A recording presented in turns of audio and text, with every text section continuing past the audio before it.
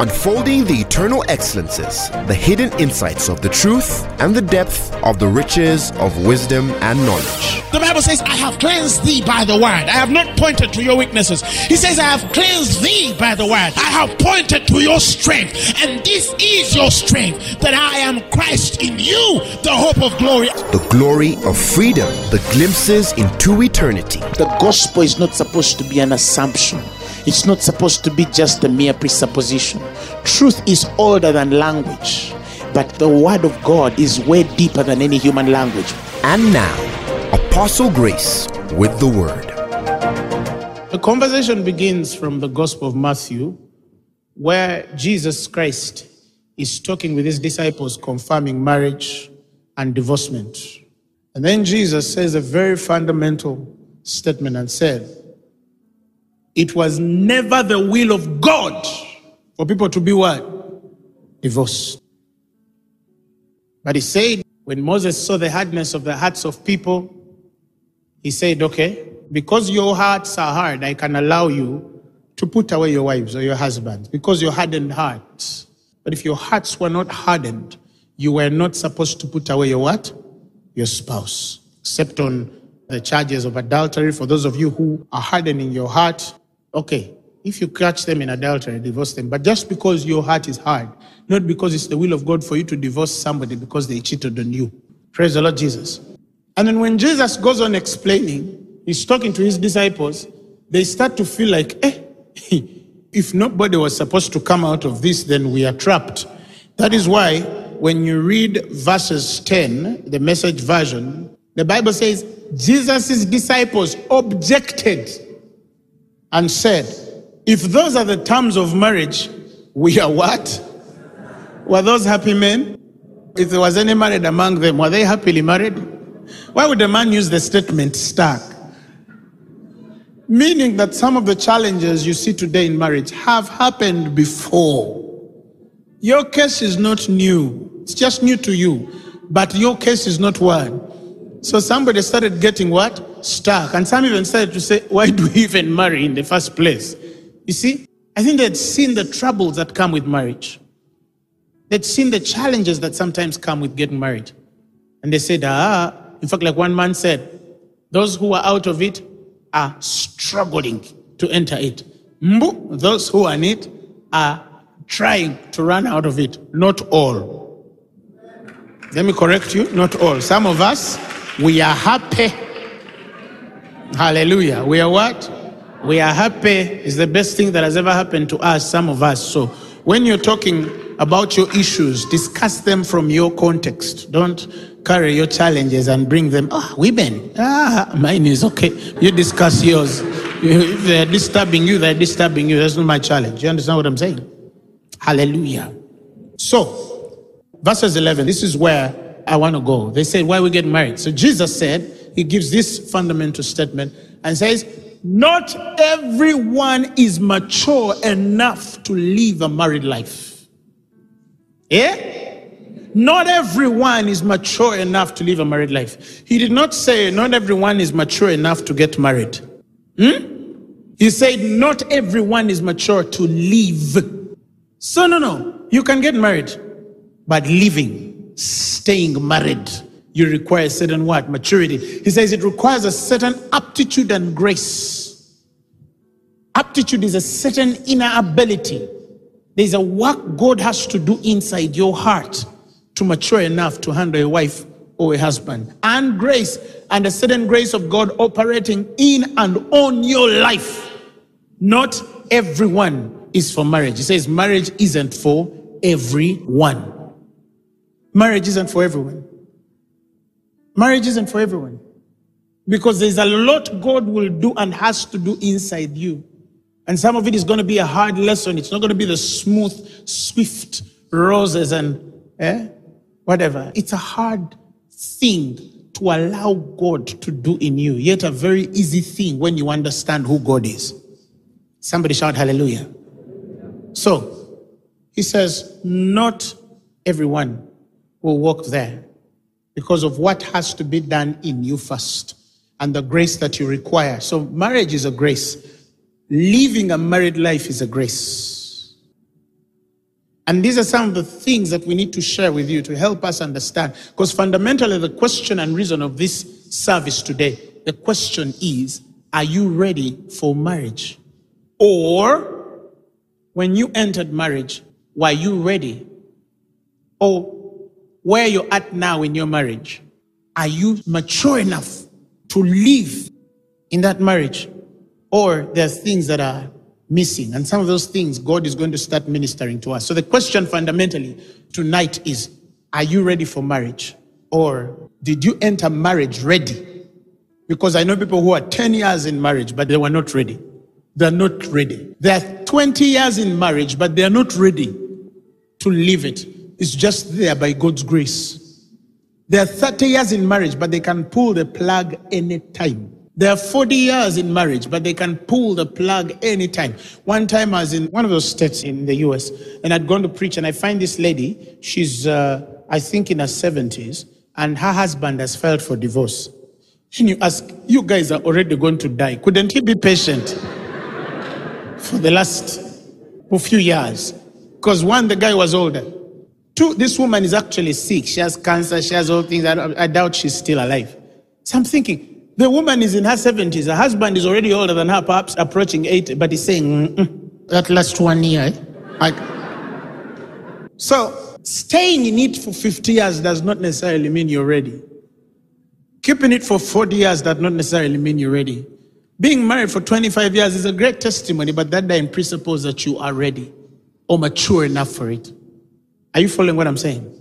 So it's important for us to understand this. Anybody can enter something unready. I give an example, for example, of ministry. We've seen people who entered ministry unready. Moses is an example. Moses has this zeal to save Israel from the hand of the Pharaoh. And then in his anger, he smites an Egyptian and buries him in the sand. Then one person sees him, they report to the Pharaoh, and Moses flees into the wilderness. And the scriptures tell us God never spoke to him in Midian. For 40 years, he never heard the voice of God. Why? God is trying to tell Moses, you fixed it differently from the way I wanted to fix it. You did it in your own terms. And you know what? After 40 years, God appears to this man because purpose is wanting, he needs to redeem the Israelite, but in his spirit, in his soul, he's not a ready man. You can see the questions he asks God. If they ask me who has sent me, who should I tell them has sent me? Is that a man who has been working with God for 40 years? No. Will they believe me? Is that a man who knows God? Oh, but I stutter. I cannot talk. Is that a man who knows God? No. And so certain things are not dealt with this man, and he still has his anger. He's a hot-headed man. You see the journey, he's dealing with the children of Israel, but he has his anger issues. And eventually, because of anger, Moses never made it to the promised land. Why? Some of that stuff should have been dealt with before he started ministry. So, even the conversation of preparing some of you for ministry, why do you think Jesus, for the first 30 years of his life, there was nothing accorded to ministry except sitting in the synagogue sometime at 12 or so, arguing with the disciples over scripture? God is raising this man in wisdom and in stature. He wants him to mature. Remember, at the beginning of his coming, he stripped himself. The Bible says he came in the form of a servant. He came in the likeness of a man. Give me the amplified of that. He stripped himself of all privileges. Listen, and rightful what? Dignity, as to assume the guise of a servant, in that he became like men and was born like a human being. So when Jesus comes, he says, let me take away this whole thing, the anointing and everything. He stripped himself of every privilege and right as a son of God. And he began his life right. And he's telling you, this is the example. Regardless of where you begin from, you need that journey. You need the process. And God prepares him. And after he prepares him, now he's ready to what? To serve. And all of us have our journey of preparation. And that is why it doesn't matter how early you start, you must be able to explain the process. I see some people rush some kids on the altar, and I'm like, they knew better. They wouldn't have rushed that kid on the altar. It doesn't matter how gifted they are. Or if they did, they should be very calculating and conservative in introducing some people on the altar because they are not ready. They just don't know that they are not, but they are not ready. There are people you can look at and the gift would deceive that they're ready, but they're not ready. It's the same thing with marriage. You can have all the physical attributes. You know how to cook, tick. You're a hard worker, tick. You're doing everything. Everything is ticking. And then you enter marriage. 1 month, 2 months, 3 months, 4, 5, and you realize you were not ready for what has come. Things start hitting you, and you're like, eh?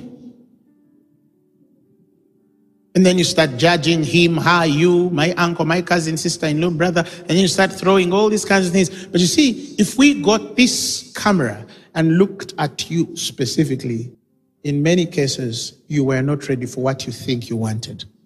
But hey, if a girl becomes 30, she gets the pressures. If a man becomes this, he gets the pressures. And that's just the way of life.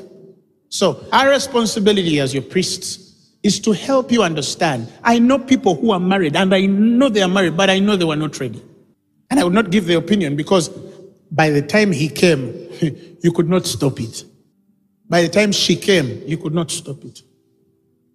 They just need to also go through the process. Give it a year or 2. They'll see that they were not ready to deal with some of these things. So it's important for us to prepare you. And if you're in marriage and you are not ready, some of you, this is going to be a preparation class. Some of you who are going to marry, you might think I'm still young, I'm 19, I'm 15. Mama, days are going to rush and tomorrow I'll be on your wedding. Praise the Lord Jesus.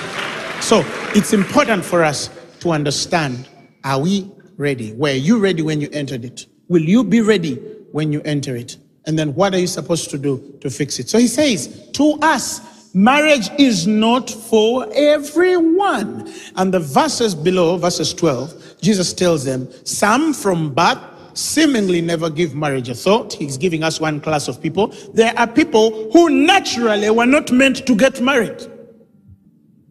So, not every man is destined to marriage. Let's first understand that. Not every man is destined to marriage. And for those who are not made for it, we can say they are the luckiest or most blessed people according to scripture. Yes, Paul said, this is Paul's words.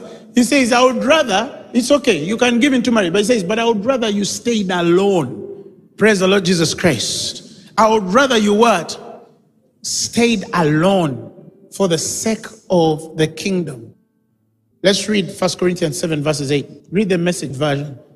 Let's read. I do though tell the unmarried and widows that singleness might be well the best thing for you as it is for me. He's telling them being single is the best. Now, disclaimer. For those who are not called to marriage, some of you are using that excuse, yet you are called to marriage. And then you say, but being single is better. Listen, that's only for people who were not called for marriage. There are people who are called for a celibate life. Being single is the best if you're a servant of God. Praise the Lord Jesus Christ. If you're a servant of God, it's the best thing that can ever happen to you. Because those who are married care for the things of the world. When you're single, you only care to please one person, God. But when you're married, you please God and your husband. You please God and you understand. Bible says he that is married cares for the things that are of the world, that he may please his wife. But he that is unmarried, the Bible says, cares for the things of the Lord, that he may please the Lord. Are you seeing what I'm saying? So it's better. Paul says the troubles that come with marriage. He says sometimes it's better to say, let me live alone. But that is for those who were called there. You understand what I'm saying? That's why the Bible says that if you're bound to a spouse, do not pray that you what? That you be loosed. And if you're loosed from a wife, seek not that you have a wife. Meaning, for those of you who are not called to marry, don't pray, I wish I was married. Don't pray for it, please. It comes with a certain anointing and a certain place and grace. And you don't have it, you'll crash. And for those of you who are married, don't pray to be what? Single. And sometimes you'll ask me the question, how do I know whether I'm called to be a celibate or not? Simple. Your body. Your what? Your body. If your body doesn't feel some fire, maybe you were not called. Hallelujah. Yeah. It's a sign. People who are not called to marriage, their body is, But if your body becomes funny, clear sign, don't even pray, oh God, take me what? No. Hallelujah. I just ask for self-control. Because some of you also, you just respond to your bodies anyhow, which is also very, very demonic. Everything your body wants, you give it. When you have the Holy Spirit, you must have self-control. About Uganda. Praise the Lord. You don't attend to every appetite and craving because it is there. Otherwise, some of you would go back drinking. Are you hearing me? So, your body will tell you. If it hasn't spoken, wait on God. Praise the Lord. So, he says, some, it seems as though they will never give it thought.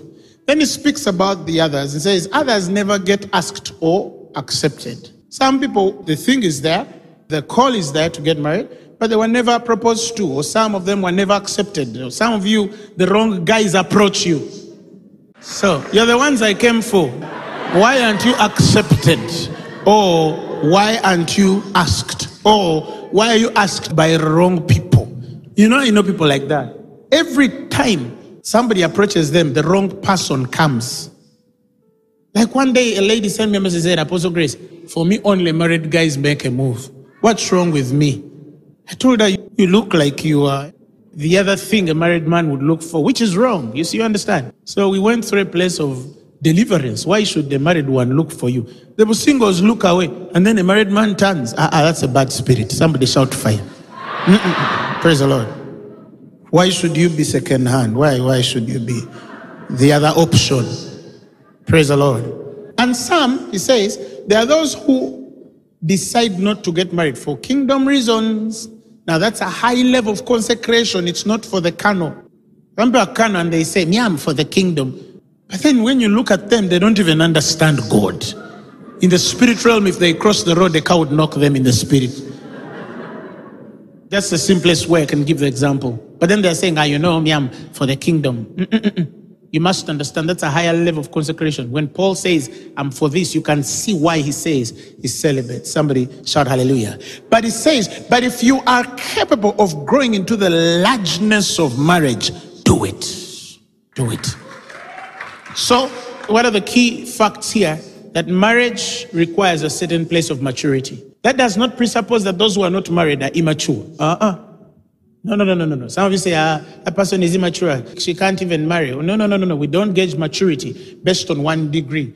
And it's also not true that if somebody is not married in this life, they cannot live a full life. No. Your completeness is in God. The Bible says, ye are complete in him which is the head of all principality. Stop this pressure that the world gives you that because you are not married, therefore you're not complete. Get it out of your head. Because having Christ is the completion of all completion you'll ever need. With or without a husband, with or without a wife, you are fine. Hallelujah. So stop putting yourself on unnecessary what? Pressure. Somebody shout hallelujah.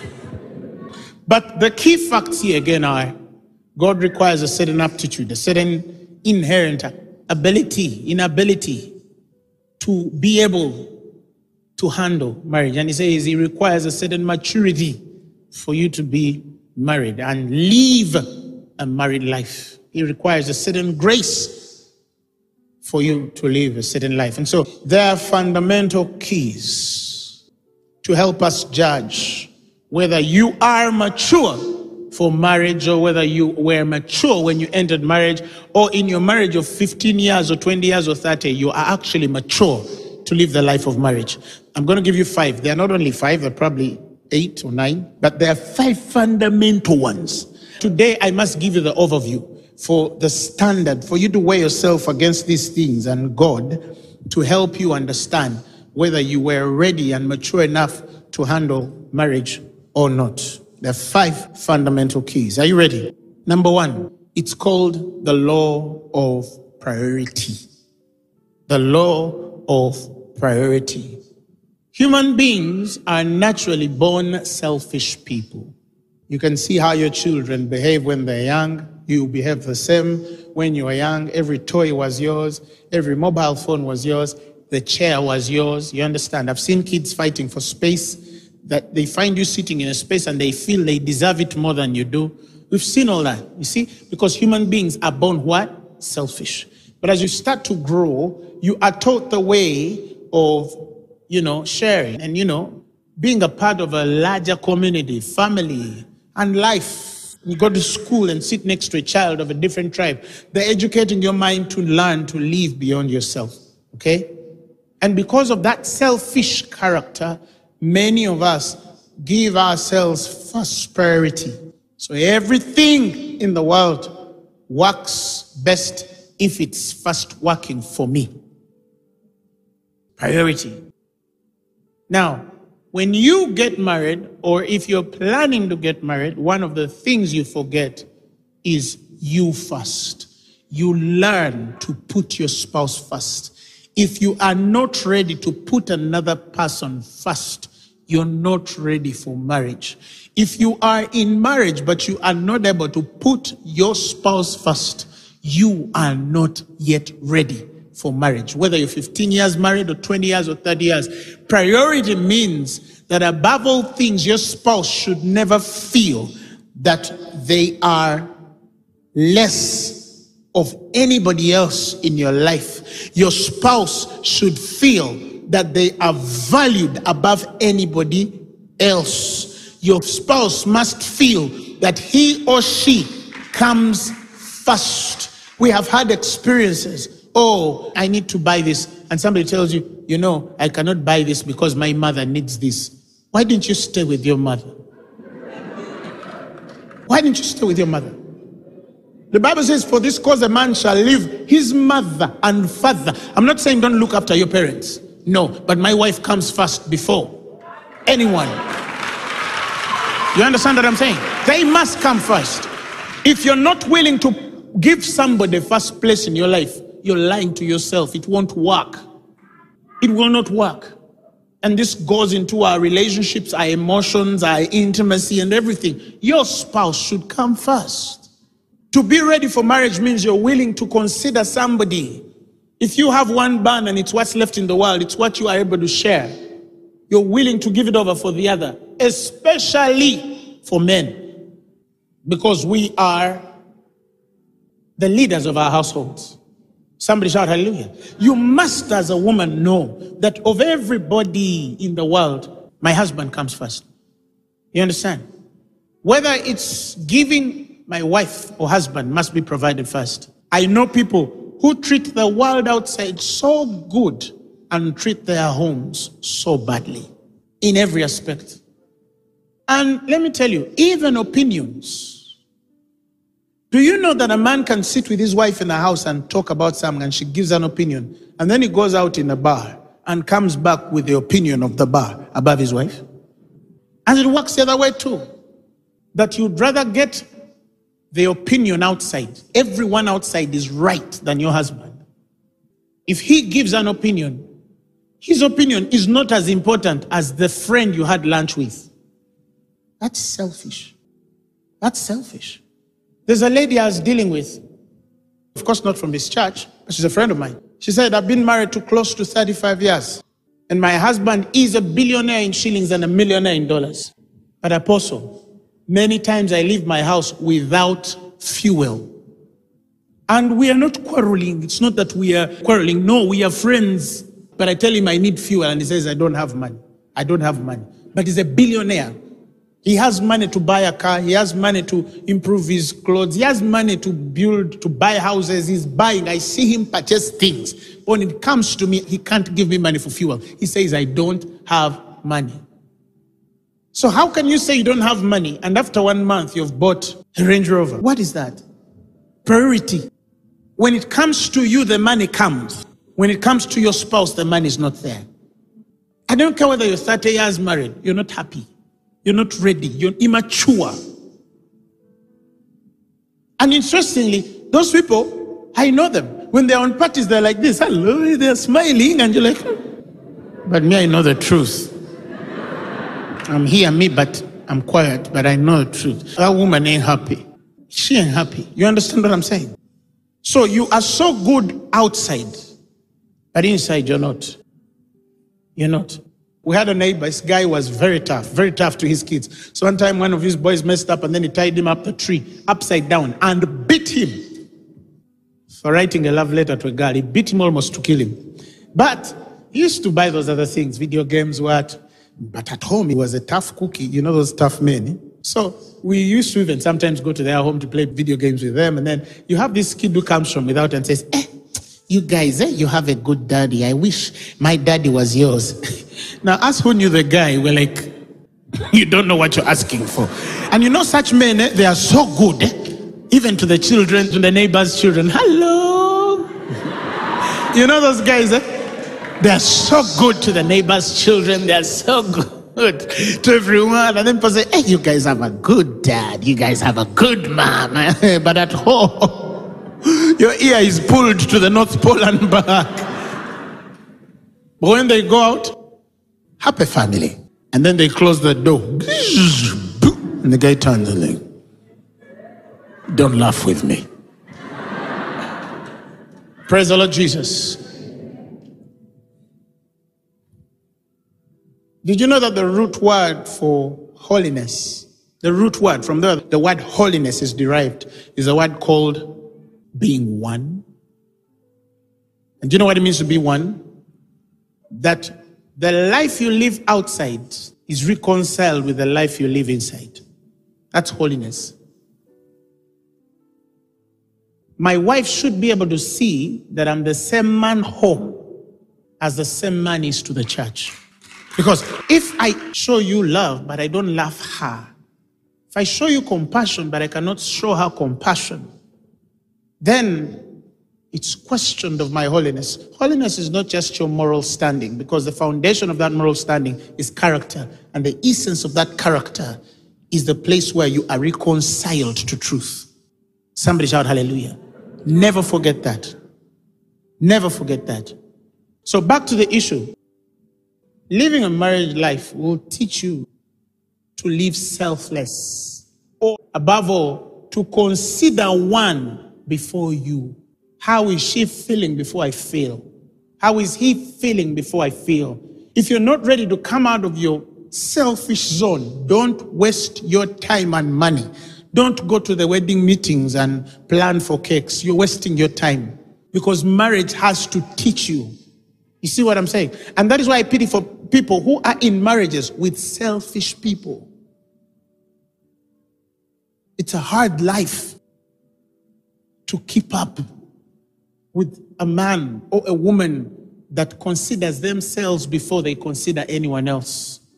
Life, as you continue to grow, will come with all of these responsibilities that will warrant you to know that you are supposed to live beyond yourself. And you cannot live married. You can't keep, you will count losses, and there will be compromises, as much as some will be healthy and some unhealthy, because you need to consider another first before you. If you're not ready for that, don't waste your time. Or if you are in there and you're married, but you're dealing with that, then you must grow up. Your spouse is not called, they are chosen. So he or she is not among the many. He or she is the one. Praise the Lord Jesus Christ. And the rest are simply ones, but this one is the one. Praise the Lord. Praise the Lord. So don't live selfish. Secondly, the principle is the law of companionship. The law of companionship. The Message Bible says in Genesis 2:18, it said, God said, it is not good for man to be alone. I'll make him a what? A helper. And what is the other word he added? Companion. Company. You saying that I'm ready for marriage, you saying that I'm married, means that you must understand how the law of companionship works. Companionship in our intimate places, companionship in our dream and vision places, companionship in our recreational spaces. I call it recreational companionship as well. What is recreational companionship? That your spouse is actually your best company and fun. Companionship is the power or the art of learning to live with someone under all circumstances, to know how to live with them, not just keep up with them, not just tolerate them, but to live with people. Because when you're living single, many of you will notice, you start to build a single life. My bed, my bathroom, my soap, my toothpaste. One time I was dealing with a couple, they were having toothpaste battles. He doesn't even have order in how he presses the toothpaste. Mbu, you're supposed to begin from down going up. Mbu, the guy presses it in the middle. And that one is disturbing. So, do you know that it takes a certain art, a certain patience, a certain maturity to learn to live with the same person every day? That's the separation between marriage and dating, because you can't never connect dating to marriage. Those are two different things. That's why me personally, I don't believe in dating personally, but you can date. It's okay. But me, I don't believe in that. Because you are building a relationship around dates. Let's meet on Tuesday. And then you put a reminder, quickly, you finish working. Then you go out, exchange pleasantries, speak sweet nothings, deceive each other. Oh, I missed you, what? Oh, high five, what? And then you walk out together and everyone is watching you and they say, these guys, I think they're going somewhere. Oh yeah. Ask us who are married. It's different. It's different. Because here, we are meeting and the setting is, it's one, calculated, two, it's constructed. Yeah, when you're dating, there's a way you dress, isn't it? There's a way you understand? You're going for a date, really. You bypass people, where are you going? You understand? Then you put on that car dress of yours, and then people say, she's going for what? For a date. Marriage disintegrates those constructs. And yeah, you get to know how when the hair is this side, you understand him when he has just woken up. You understand? It changes the narrative. Oh! So some of you have lived with dates. You just know how to live with dates. You don't know how to live with them when they're in the house. Some of you read the news in horror in COVID season when they were showing on the newspapers. They said, oh, the rates of battering women have increased. Crimes of passion. Couples were killing each other. You saw on television. Man hacks wife. Woman cuts off husband's hand. Simanya, man burns woman's feet. Those are the news that were in COVID season. You understand? Man and woman at police. Those of you who watch Bouquet Day. He beat me. Even last week he beat me. Why? A man just woke up and told you, stay home. Bazukuru, stay home. Now. But remember, there were married people who were dating, but they didn't know. Why? Because the guy comes back in the evening, bathes, has tea, eats food, does his stuff, sleeps, wakes up, goes. 1 year, 2 years. Children are growing. Safari. What? I'm in Nairobi. I'm back. So they are living like that. And you think they're happily married. Now, the man locks you down. And you're not going anywhere. And somebody looks at their spouse, and they discover, by the way, your teeth are long, your what? Companion. Now they have to learn to live together. Leave me alone. Even you, your foot is long. Poop. Let's start. Some of you, COVID taught you to live together. Some of you, COVID showed you can't. And then people are saying after COVID you hear divorces, but they began when you were locked down. Because that day you had to really understand each other. Were you even friends? You weren't. And then as soon as some people discovered that some people are not really hard workers, they just didn't want to come back home early. And then you hear guys saying, hey, when are they releasing us? But this guy, they need to release us. But the guy in his head is saying, I need to run away from this woman. The art of learning to live with somebody. One, it begins with being ready to have an unconditional friendship. Those of you who want to learn this, you must learn to build an unconditional friendship. Your spouse, because they are fast, find a way for them to be your best friend. Find a way for them to be your best friend. Or if you say, I'm going to get married, or you're married right now, some of you, you're very good lovers, but you're the worst friends. You find yourselves confiding in other people than anyone else. That's a problem. You hear a man and all his plans are outside his house. He just informs his wife later, oh, by the way, I did this. Are you friends? Do you even discuss about these things? You don't know how to live together. Praise the Lord Jesus Christ. You don't know how to share space. You sit there, I don't want to sit with you. You understand? Married people, they love each other, but they can't even sit together. They can't even laugh together. It's not there. And then some say, you're just saying that because you're married on 1 year. But when you grow, it grows stale. You get used. No. And I tell people, nothing you continuously invest in can grow stale. It does not work that way. Why? Because the principle is seed and harvest. Whatsoever you sow, you shall reap. If you continue sowing the right seeds in your marriage, it will never grow stale. It will never grow stale. I've never been there with my wife and we have nothing to say. There's always something. There's always something for us to talk about. There's always something. We can't even be quiet because there's always something to talk about and laugh about. There's always something because you invest, you learn to sow the right seed. You see, and sometimes it begins in those little small things when you're communicating with each other. You see what I'm saying? If you show them that they can talk to you, they will talk. If you show them that they cannot talk to you, they will sulk. They will not talk. If you think that their opinions are important, they will give them. If you don't think that their opinions are not important, they will not give them. It's what? You sow. Somebody shout hallelujah. If somebody feels that they are hard, they will speak again. If somebody feels that they are not hard, they will not speak again. It's what we invest. You see, and that companionship then becomes a lifetime of learning to invest in each other. Learn to be together, and it's okay to be two.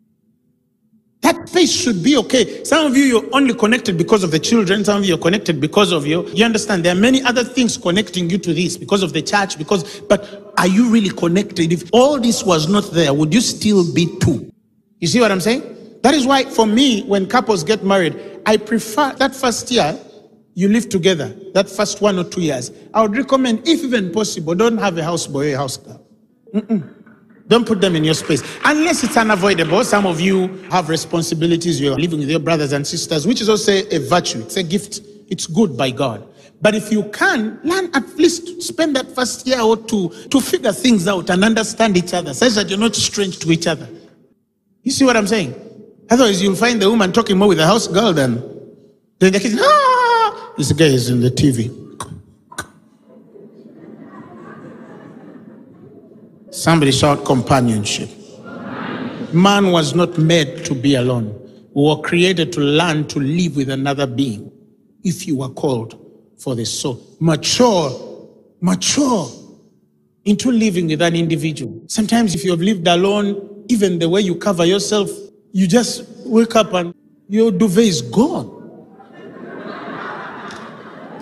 It's my duvet. Not me. Me, mine doesn't go away. You understand what I'm saying? You don't see it. Where's my blanket? You understand? But you learn. It's okay. It's okay. You understand what I'm saying? It's what? It's okay. And some of the things that were your comfort and space, they are going to be taken, and that's okay. Sometimes you'll see it crossing, and you're like, this thing was mine. How come now it's... Yeah? Unfortunately, some of us, we can't cross things. You understand what I'm saying? You buy your t-shirt and the next day you see it moving. But it's my shirt. But you can't cross a blouse. You can't cross a skirt. But your shirt crosses. Your watches cross, man. I smell my perfume and I'm like, what's my perfume doing here? You understand? But it's okay. Because you've learned to live with someone. Somebody shout hallelujah. It's okay. It's okay. It's called what? Companionship. Number 1. 3. The law of acceptance. One time I was sharing with somebody and I said, the challenge with some believers, especially women, they have a list of people who don't exist. That's why some of you are not married. Because your list doesn't exist. The things you expect in a man, they don't exist in one man. That's your only problem. You'd be married long ago, but you have a what? A list. But with God, all things are possible. He'll give me my heart's desires. Yeah. I'm not saying that he will not give you heart's desires or all things are possible. But what if some of these things you tick are going to become a process? And you're not comfortable with the process. You just want it to come as a finished product. Keep waiting. You'll wake up when you're 60. The law of acceptation teaches you, firstly, that if you're going to enter marriage, I tell people, there are two things here. There is your opinion about the kind of spouse you have or need, and there is God's opinion on the kind of spouse you should have. Did you know? Sometimes you should know what really matters, because the law of acceptation is easier when you've taken the will of God in context. For example, firstly, is this person from God? One, they must be born again. Are they born again? Yes. That's, of course, if they're from God, you can't unequal a yoke. So no compromise there. This is not for you to accept non-believers. Some of you might use that scripture. But I believe you'll get born again. To vehicle. Praise the Lord. But some of you, God can show you somebody and tell them, look, this is who they are. On my 6 or 7 boxes, as a woman, maybe the 3 tick, the other 4 not. That's not what's important. What's important? Did God say she's the one? Because I see people mixing 2 things. Did God say he's the one? If God said he's the one, then let God fix the other 4. You understand what I'm saying? In there, you learn to accept the person God has given you and allow God to deal with them. I've seen people walk out of marriage in 2 weeks. Apostle?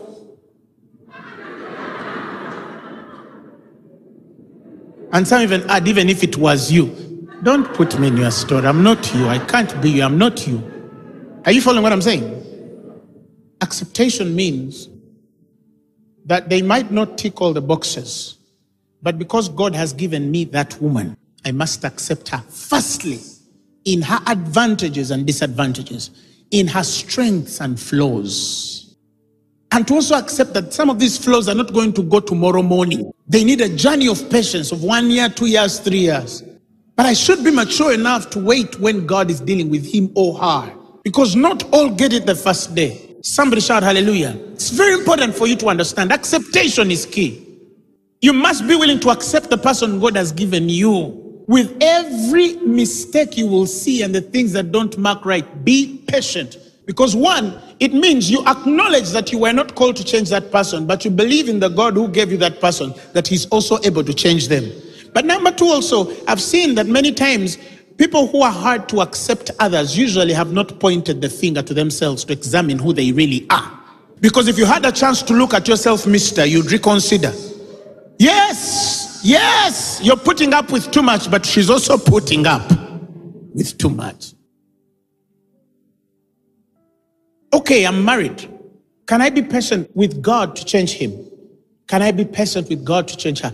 Can I accept the things I cannot change and commit them to God and leave them with God and live my life happy and work with those that are working while I wait for God to fix it? Or I'm just going to turn my eyes on what's not working and kill everything that works until my marriage dies.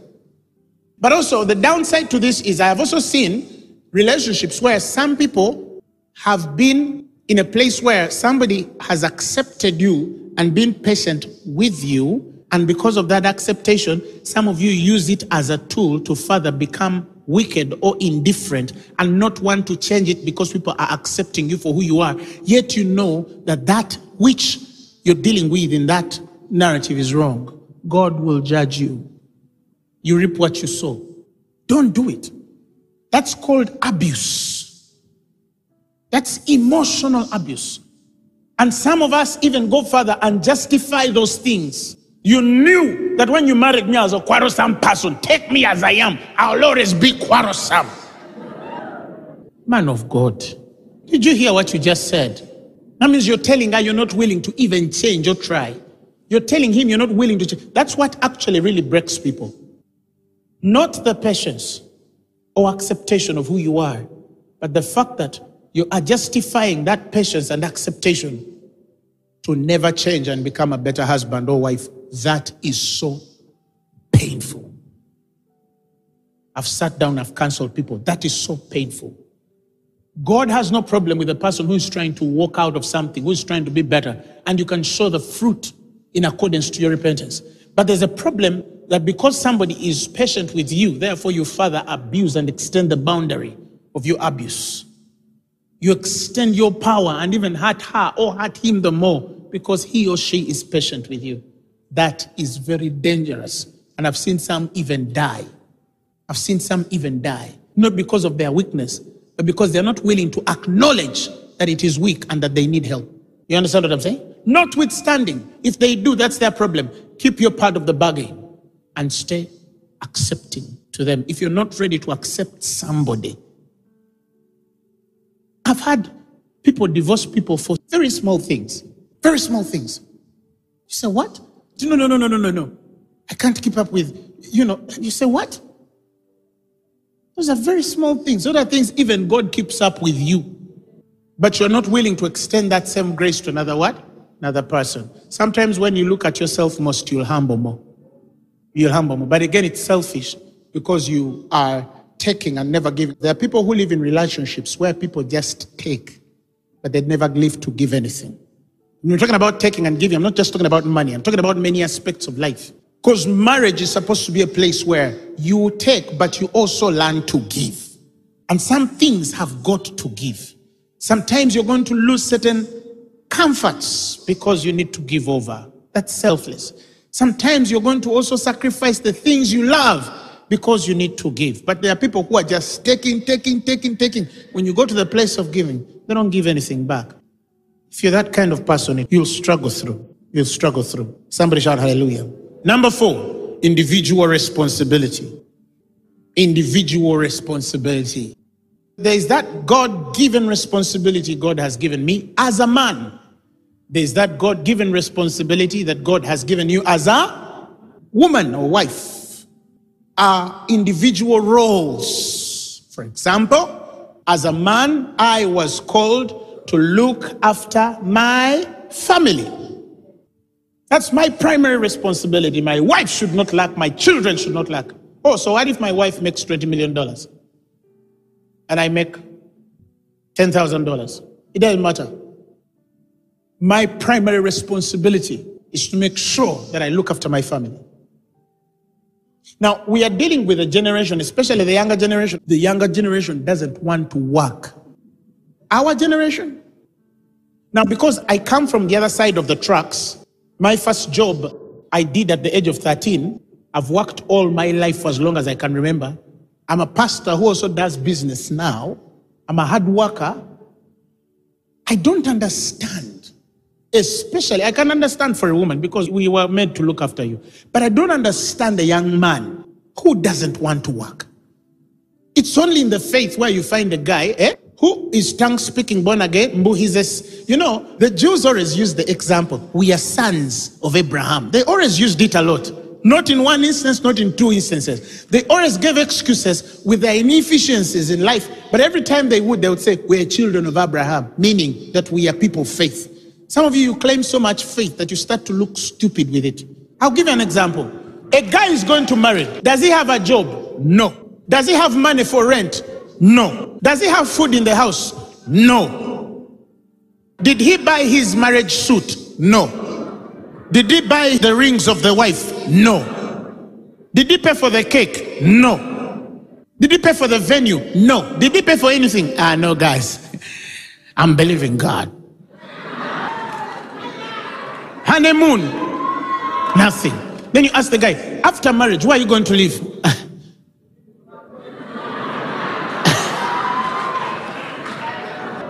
Proverbs 24 verses 27. Let's read. 1, 2, 3, let's go. Put first things first.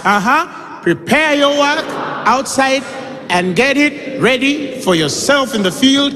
And afterward, build your house and establish a home. Which comes first? The field. I'm believing God. You are not believing God. You are sick. You are sick here. Then you look at the dear girl and say, now, And the guy wakes up in the morning, and the woman goes to work, and he sits on TV. On her money. When you're a man, you feel it. At least get up, and just go out and sweep the compound. But a guy wakes up, and some of them, the girls work, and the guy doesn't work. You understand? So the guy just sits on TV the whole day. I don't have a job. You don't have a job. When you have legs and hands, brother, at least wake up at 6 and go out and stand on the road. That's what a man is. But we have a group of gentlemen, young men who don't have muscle. If a thief broke into the house, they would hide behind their wife. Harriet!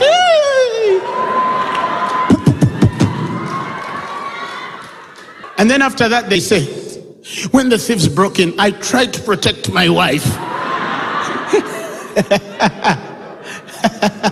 You coward. Praise the Lord. No. Even if you leave this church, it will find you wherever you will go. This is life.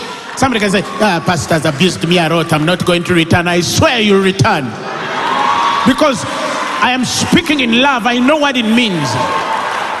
And some of you, your father can't talk to you. Your mother can't talk to you. But Apostle Grace can. Because you fear God. Somebody shout hallelujah. It is your God-given role and responsibility to fight, and it doesn't matter. Listen, and let me tell you, with women, it's not how much you make. By the way, some people think, oh, you can't marry a woman with more money, she'll do this to you. You have not understood women yet. A woman cannot disrespect you because she makes more money. Women usually begin disrespecting when they see that they don't see a vision in you. That's their problem. And not that they should, acceptance, don't use it to disrespect your husband. Those ones, the ones I'm talking about are not here. They are not in Phaneroo. But what I'm trying to tell you, God has called you as a vision bearer of your house, even when money is not there. Please give a solution. If you cannot give a solution, please sell hope. Because these women marry us for hope. If you say, hey, we are stuck, we don't have anything, what do? You tell her, don't worry, things are going to be okay. At least you convince her that we are breaking through soon. Something is coming. Stay positive. But then you see this guy go to the woman saying, now, my wife, I don't know what we are going to do. What do you want her to do? You're the head.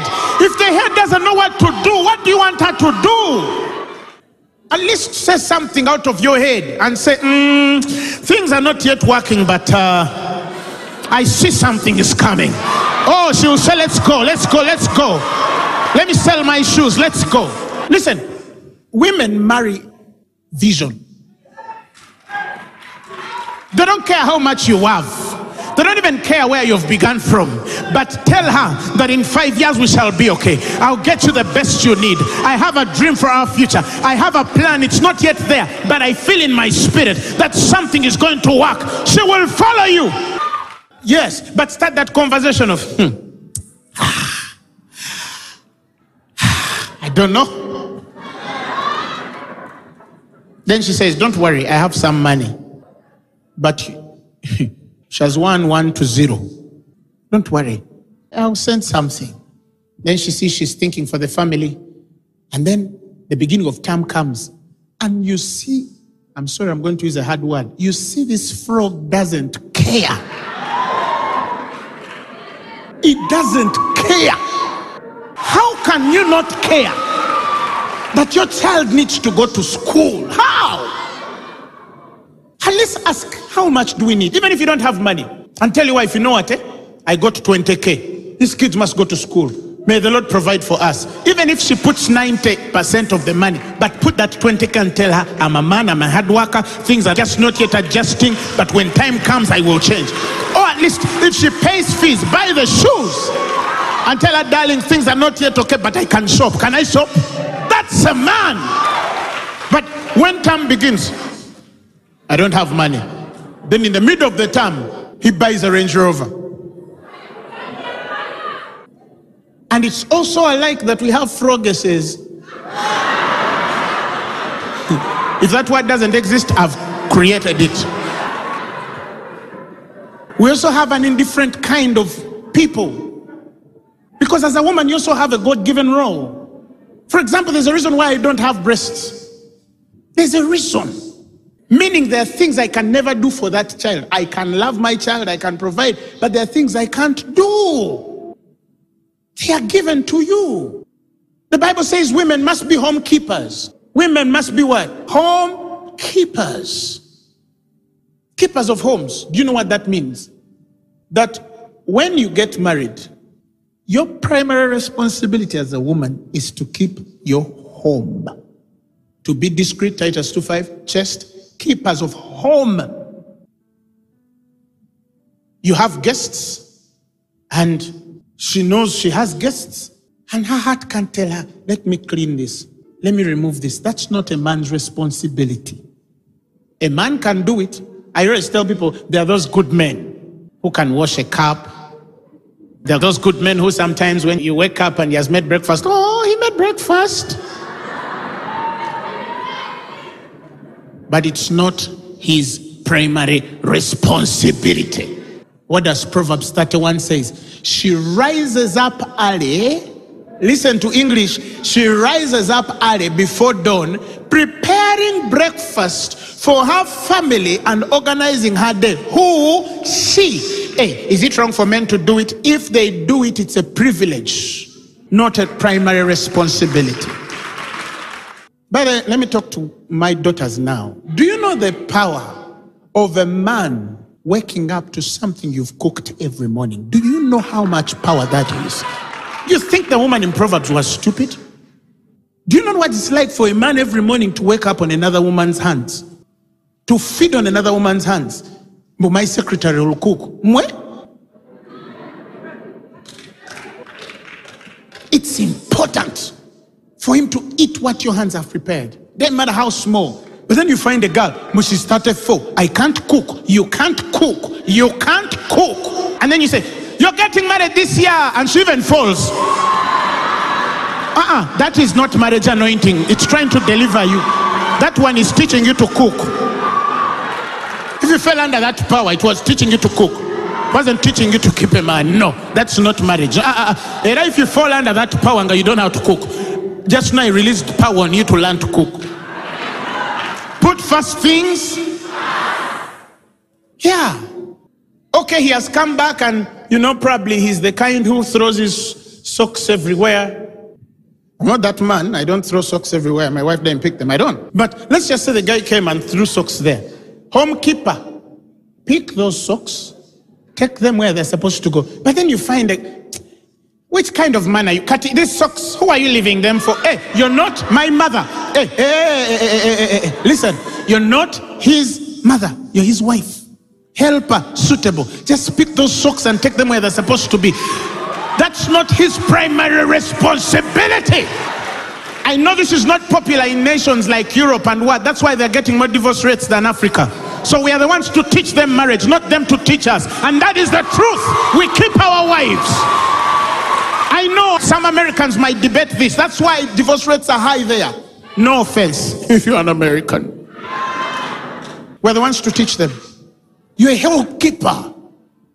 Keep your room, keep your house. You understand? But then a man enters home, your bag is there, the key is there. You understand? Everything is my responsibility to remove those things. No, it's your responsibility. Let me do the hard stuff. Let me look for fees. Like it's my responsibility to make sure you eat. It's your responsibility to make sure that you keep your house clean. Every dirty house speaks of a woman's unhygiene nature, not a man. It's like every stupid child shames you as a woman, not a man. Proverbs, if a child is stupid, she's only stupid because you're stupid. That's what the Bible says. If a child is wise, she's only wise because their father is. Read Proverbs 10 verses 1. A wise son maketh a glad father, and a foolish son is the heaviness of his mother. That means your children are as wise as you are. Some people say, Kali, that's unfair. No, it's not unfair. If you saw it from the right light, it's actually power. It's power to know that you have power over your child. And when you understand that, you take responsibility and make that child smart. You make them smart. If you don't know how, we will teach you how to raise smart children. But our children will not fail in class. Our children will not fail in life. Mothers who are here, put your hand on your belly and say, nothing that comes out of this womb can be foolish in Jesus' name, because I'm a woman of God.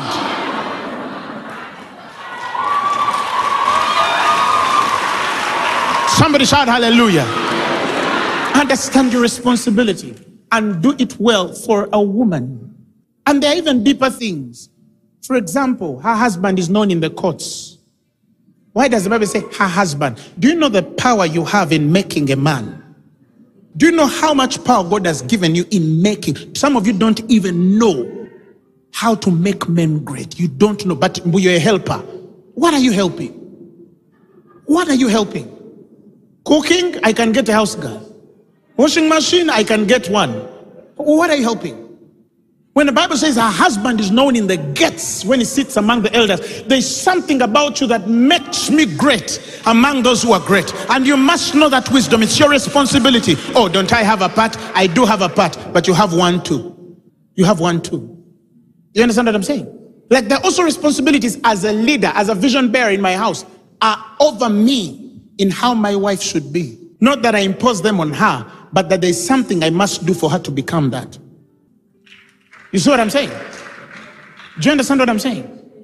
She has to know how to talk, because that speech is me. That's my vision. This is the head. You see? He's the head. Eyes, how they hear, how they speak. All of that is part of my responsibility. There are things my wife can't say because of how I speak. You see? There are things she cannot do because of the way she knows I see. She understands my vision. And I cast that vision on her life. Like I said, how can you be married and you don't have a vision? Your wife asks you, where are we going the next 5 years? You tell me. Mommy, you tell me. Some boys are not serious. I'm sorry, I'm hard on some of you, because some of us, we are not serious. And we are asking ourselves why these women are disturbed. How can you tell a woman, you tell me where we are going? That's false humility. You're supposed to know where you're going. Yeah. You tell her, this is what I say. 5 years, we should be having 1 billion shillings on the account. We should be having a house somewhere in Kololo. I know the dream car you should drive. How? I don't know, but I know that I know that I know that I know. Because I'm a vision bearer. She wants something she can build on. They don't ask us because they don't know. They ask us because they are submitted. Remember, the power of submission is adaptation. Ephesians tells us, wives, submit to your husbands. Amplified says, submissive and adapt yourselves. So what can she adapt to if she does not have the vision of a thing? What do you want her to adapt herself to? She must understand where you're going. Somebody shout hallelujah. Hallelujah. Shout amen. Amen. Romans 14 verses 12 says, every one of us shall give account of himself to God. It's very important. You have an accountability to God concerning the roles he gave you. I know that we're living in a generation where responsibilities are shifting. But let us go back to the biblical responsibility. For example, in India, women, I think, marry men. You see what I'm saying? It's okay. But if you're an Indian and you're a Christian man, switch that role and be a man in your house. Switch it. It can be cultural, and that's all right. But you have to go back biblically. Our responsibilities are very clear. Of course, even us would have, keep being married, because, things coming to you. It's all right. One time I thought about it and I said, now imagine me, I was an Indian, then my wife was marrying me, and then I can accept that proposal or not. And then they bring things at my family. Then I'm saying bye to my mother. Yeah, it's like a nice movie. No offense, my Indian friends. But if you're Christian, you must understand how God has accorded these responsibilities.